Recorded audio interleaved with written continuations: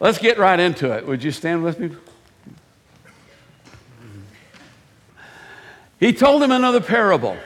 The kingdom of heaven is like a mustard seed, which a man took and planted in his field.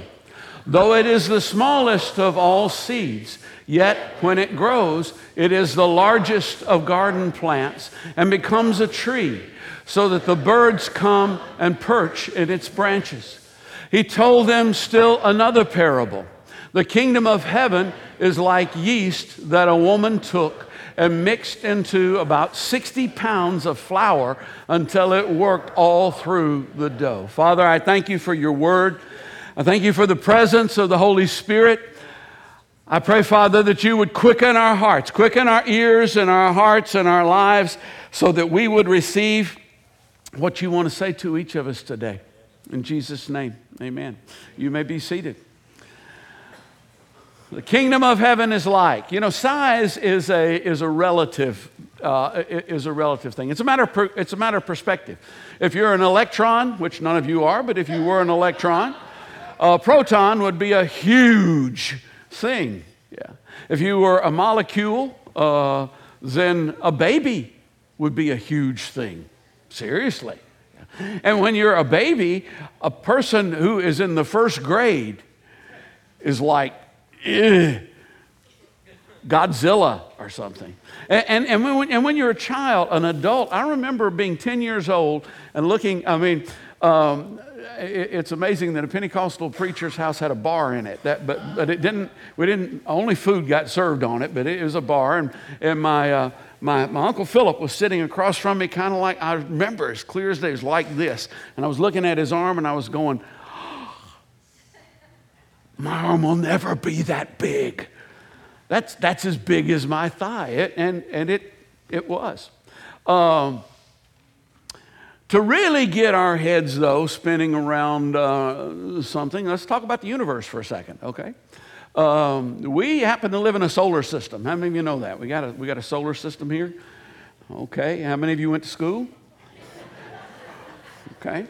And the center of the solar system is a yellow dwarf star that we call the sun, and it contains 99.8% of all of the mass in our solar system. And Jupiter contains most of the rest of it. So you know what that makes the Earth? Itsy bitsy teeny weeny. And if you can complete that, you're older than dirt. Yeah. And so we live on this itsy bitsy teeny weeny place. Our solar system, to give you some idea of perspective, if our solar system were the size of your hand, okay, then the Milky Way galaxy in which our solar system resides would be what? What do you think? I mean, if the solar system were the size of your hand, the Milky Way galaxy would be the size of what? This room, maybe, huh? Maybe Rutherford County. Yeah. Try North America. Yeah. And so the Milky Way galaxy would be the size of North America. And we're not just talking about the United States. We're talking Canada and Central America and Greenland and Mexico and the United States and a few islands thrown in there. So, because our solar system, the Milky Way galaxy is not very big. It's only 100,000 light years across. It's a small galaxy as galaxies go. Now, you know what a light year is? That's the distance. It's kind of strange that it's a distance because it sounds like a time measurement, but it's kind of both. It's the distance that light can travel in a year. And light's pretty fast. If light were at the combine, the NFL combine this week, somebody draft that sucker. Yeah. We launched a sports car to Mars about a month ago. Yeah. And in about 10 months, it'll be there. It takes about 300 days traveling as fast as spaceships travel to get from. Yeah. If it were traveling by light, it'd get there in 3 minutes. So I mean, light's pretty fast stuff. And so our galaxy, our little galaxy is 100,000 light years across. It's little, though, and the universe contains over 2 trillion galaxies. That's 2 with 12 zeros behind it. You know, I'm getting weirded out. I don't know about you. The universe itself is some 91 billion light years across. That doesn't even mean anything. It means absolutely nothing to me. Over time, our perspective changes about size. Do you remember how large your room was when you were a kid? Have you gone back and seen a room that size since? Yeah. You remember how large your yard was? I remember when we first moved to Millersville, our yard was indescribably big. And it was almost a quarter of an acre. So I go back to look at it these days. The world is impressed with big. The world likes big. This is Jerry's World here. How many of you Jerry's World? It's AT&T Stadium. It's in, I can't remember the name of the city. They got a football team.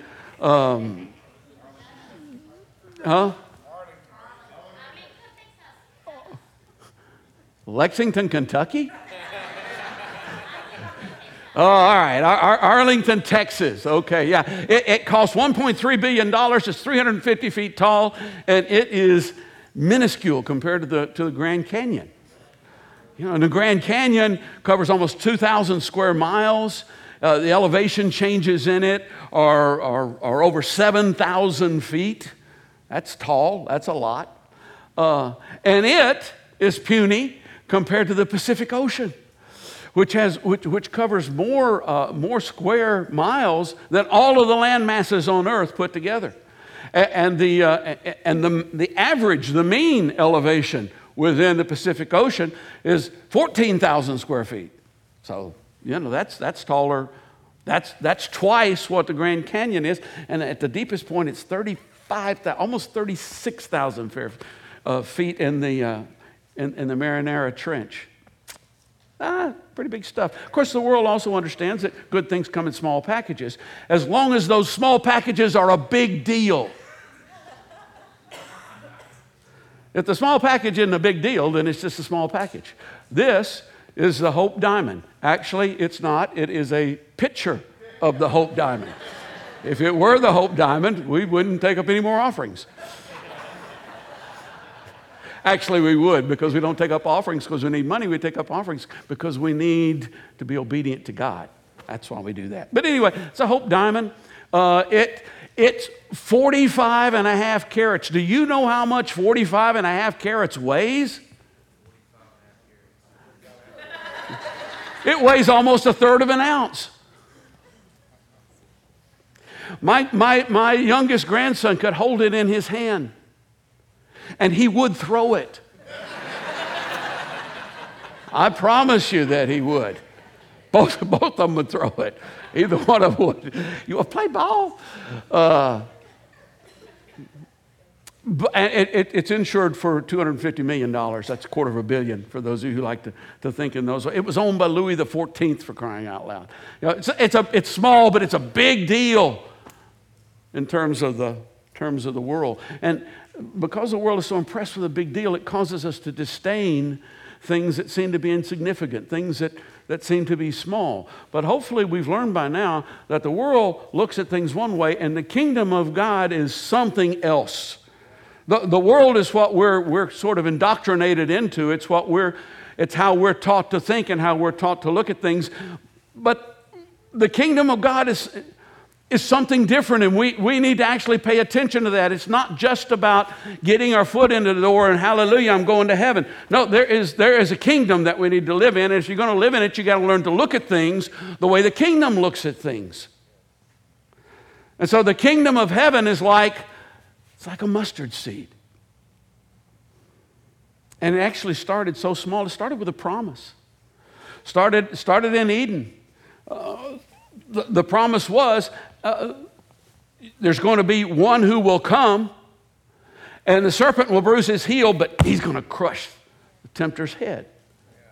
And then it moved on to another promise over in Genesis chapter 22. That's the one where Abraham took his son Isaac and was going to sacrifice him on the mountain. And as they were going up the mountain, Isaac goes, Dad, we got the wood, we got the fire, we got the knife. Where's the sacrifice? And Abraham goes, God himself will provide a sacrifice. And that answer has so many layers in it because, for one thing, Isaac himself was provided by God. And boy, did Abraham know it. But he provided a sacrifice that day, a different sacrifice, and he provided a sacrifice ultimately. And throughout the Old Testament, we see God delighting to use the small, the insignificant, to do incredible and powerful things. An elderly couple, barren couple, Abraham and Sarah. He was 99, she was 90. There was a day when he robbed the cradle, but by that time it didn't matter anymore. But they had not been able to have any children, and they did. Because God had made a promise back in Eden that said there's going to be one who's going to come forth who will crush the serpent's head. Two brothers, Moses and Aaron, all they had were staffs, and they stand against the greatest political and military power of the day. Let these people go free. And they won. They did. God delights to use those small things. We love the story of David and Goliath. We love the story of the young shepherd boy. He's got a sling and he's going against a 9-foot tall, trained, armed warrior. And Elijah standing against 950 prophets of Baal, prophets of Asherah, calling down fire out of heaven. Woo! Paul states it very clearly, very directly over in 1 Corinthians. He says this: God chose the foolish things of the world to shame the wise. God chose the weak things of the world to shame the strong.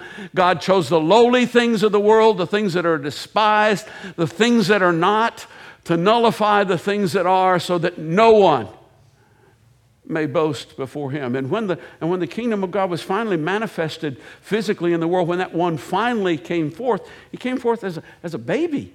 He actually started as the embryo in the womb of a virgin.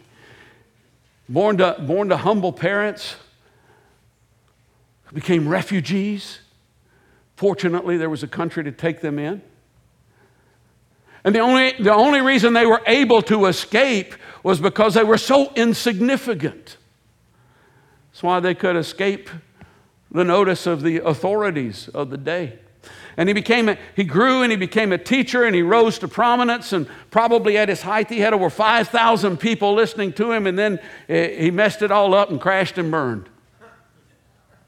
In the world's eyes, he's yesterday's news. He's toast. He's history. I mean, he used to have 5,000 coming. Look how many he's got now. And so he ends up dying on a cross, being risen from the dead. We heard those testimonies. Left about 120 obscure followers waiting and praying in an upper room. And since then, the kingdom of heaven's kind of had its fits and starts, but over 2 billion people call on the name of Christ today. Mustard seed kind of starts small, but it ends up being the greatest, the largest.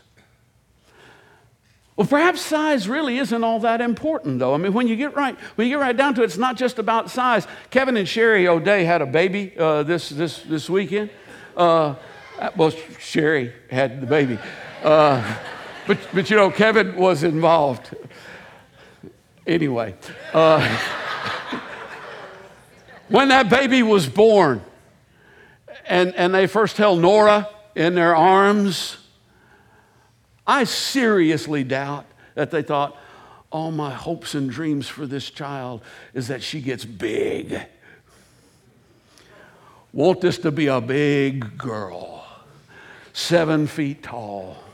She'll get scholarships and all this kind of stuff. I want a big baby, No, big probably wasn't one of the adjectives that entered into their mind when they went, what do I really want? What do I really hope for this child? See, the kingdom of heaven is not only like a mustard seed that starts small and becomes big, it's also like yeast. And I don't know why I didn't notice it before, because I've only read it several hundred times. But as I was reading, a woman working yeast into 60 pounds of dough? That's a big woman. Just let me tell you, that'd be a big man, 60 pounds of dough and working this little bitty yeast into it.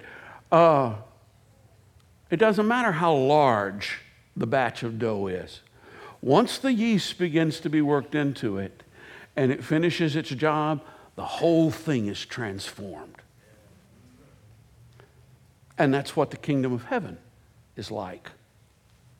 The analogy breaks down somewhat because, in the natural, there are things that can stop that process. There are things that can kill the yeast and temperature and things like that. And the world tries to kill it in us when that process begins in us. But this is no ordinary baker who is mixing yeast into the dough of our lives. Philippians 1:6 says this, I am confident of this, that he who began a good work in you will carry it on to completion until the day of Christ Jesus. You believe that? Yes. You believe that? So what do? We do nothing? No, of course not. There's three things we need to do. We need to give him permission to work in our lives, understanding that when you give him permission and he starts working, he doesn't quit. Give him permission to work in our lives. Be obedient. And then trust that this is true. Because it is true. Give him permission. Be obedient. Trust. That's what we do. You kind of go, well, that doesn't sound too hard. It can be hard at times. But that's what the work is. And he knows how to do it.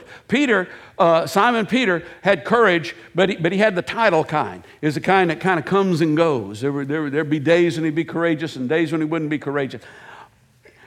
He's the one who got out his sword. All these guys have come to arrest Jesus. Peter gets out his sword and goes after him and cuts one of them. Now that's brave, right? The same night, before the night was over, he's going, I don't know him. I know him. See? So that's the kind of courage that Peter had, you see. And even after, and by the way, I just knew I need to throw this in because I think it's something that we need to hear. That next morning when Pilate asked Jesus if he was a king, Jesus said, you're right in saying I'm a king, but my kingdom's not of this world. If my kingdom were of this world, my followers would fight to prevent my arrest by the Jews, but that's not where my kingdom comes from. And that guy who cut the guy's ear off, he doesn't get it yet. He will. But he didn't get it yet. And a lot of us don't get it yet, quite frankly. But we will. And then on the day of Pentecost, Peter gets up and he boldly proclaims the gospel. But then later on, he's the apostle Peter, for crying out loud. And later on, he goes to Antioch and he's hobnobbing with the Gentiles and some of James' men come and Peter's afraid of them, so he withdraws from the Gentile. So much so that St. Paul got in his face. And if there's anybody you don't want in your face, it's Paul. But ultimately, see, Peter didn't give up. Peter didn't stop because there's yeast working in his life. And it was transforming him. And by the time he got to the end and they were going to crucify him, there was no kicking and screaming. There was no, maybe not. I don't know him. There was just simply, I'm not worthy to die the way my Lord died. I want you to crucify me upside down. A work had been done in his life. And he doesn't do it the same in everybody's life. But he knows how to do it. See, we get in trouble because we kind of go, well, that's how God did it in my life, so what's wrong with you? That's how he should be doing it in your life. That's not necessarily the way it works. Even in my own life, there are different things. When I came back to the Lord in my mid-20s, I was a pretty heavy smoker. Like a chimney was sort of the description that people would use. And when I came back to the Lord, I really felt like I shouldn't do this. This isn't something I need to be doing. And And I tried. I tried. Flesh, I gave it everything the flesh could give it. And, I would go hours without smoking a cigarette, but that's about as good as I could get. And then finally, I finally got to the place where I was just getting disgusted with this. And I was going, Lord, I want your fullness in my life. I don't think I can do it as long as because I feel like this is sin for me. And will you take care of it? Boy, did he ever. I mean, I don't know. I'm just so stupid that I had 3 cigarettes after that. But I know when all 3 of them were, because I was in bed for 2 days sick after each one of them. And you know what? I don't want any more cigarettes. And I wish God did every issue in my life that way. He didn't, but sometimes you get one of those. That's just great when it happens. This is a penny. It's a penny laying on the ground. And it's about as insignificant as it gets these days, but I always pick them up. The dirtier they are, the more definite I'm going to be to pick them up. Because it's me. It's me. I'm residing here on this planet that is itsy bitsy teeny weeny in a solar system that if it were the size of a hand, the galaxy we're in would be North America. And it's a tiny little galaxy because 100,000 may sound like a lot, but it's not compared to 91 billion. And the God who holds it all knows my name, knows the number of hairs on my head. That's getting easier to know every day. But more important than that, he reached down and he picked me up. So I can do something with this. World sees a penny, a dirty penny. God sees a mustard seed. God sees something that can use a little yeast. Philippians says this, and it is God who works in you to will and to act in order to fulfill his good purpose.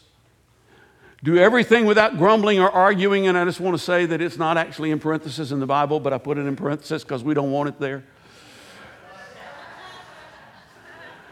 Then you will shine like stars in the sky. I scattered a bunch of pennies around the church yesterday. I even put some out in the children's hallway. And unfortunately, my grandsons came later in the day, and Jack found all of them and wants to save them up to buy Girl Scout cookies. But yeah, you got one. Here's the thing, in the early service, a bunch of people found it. If you find one in this service, you found something unique. But I'll tell you what I told people in the first service. Keep it. Don't throw it away. Keep it. Carry it with you. Because it's you.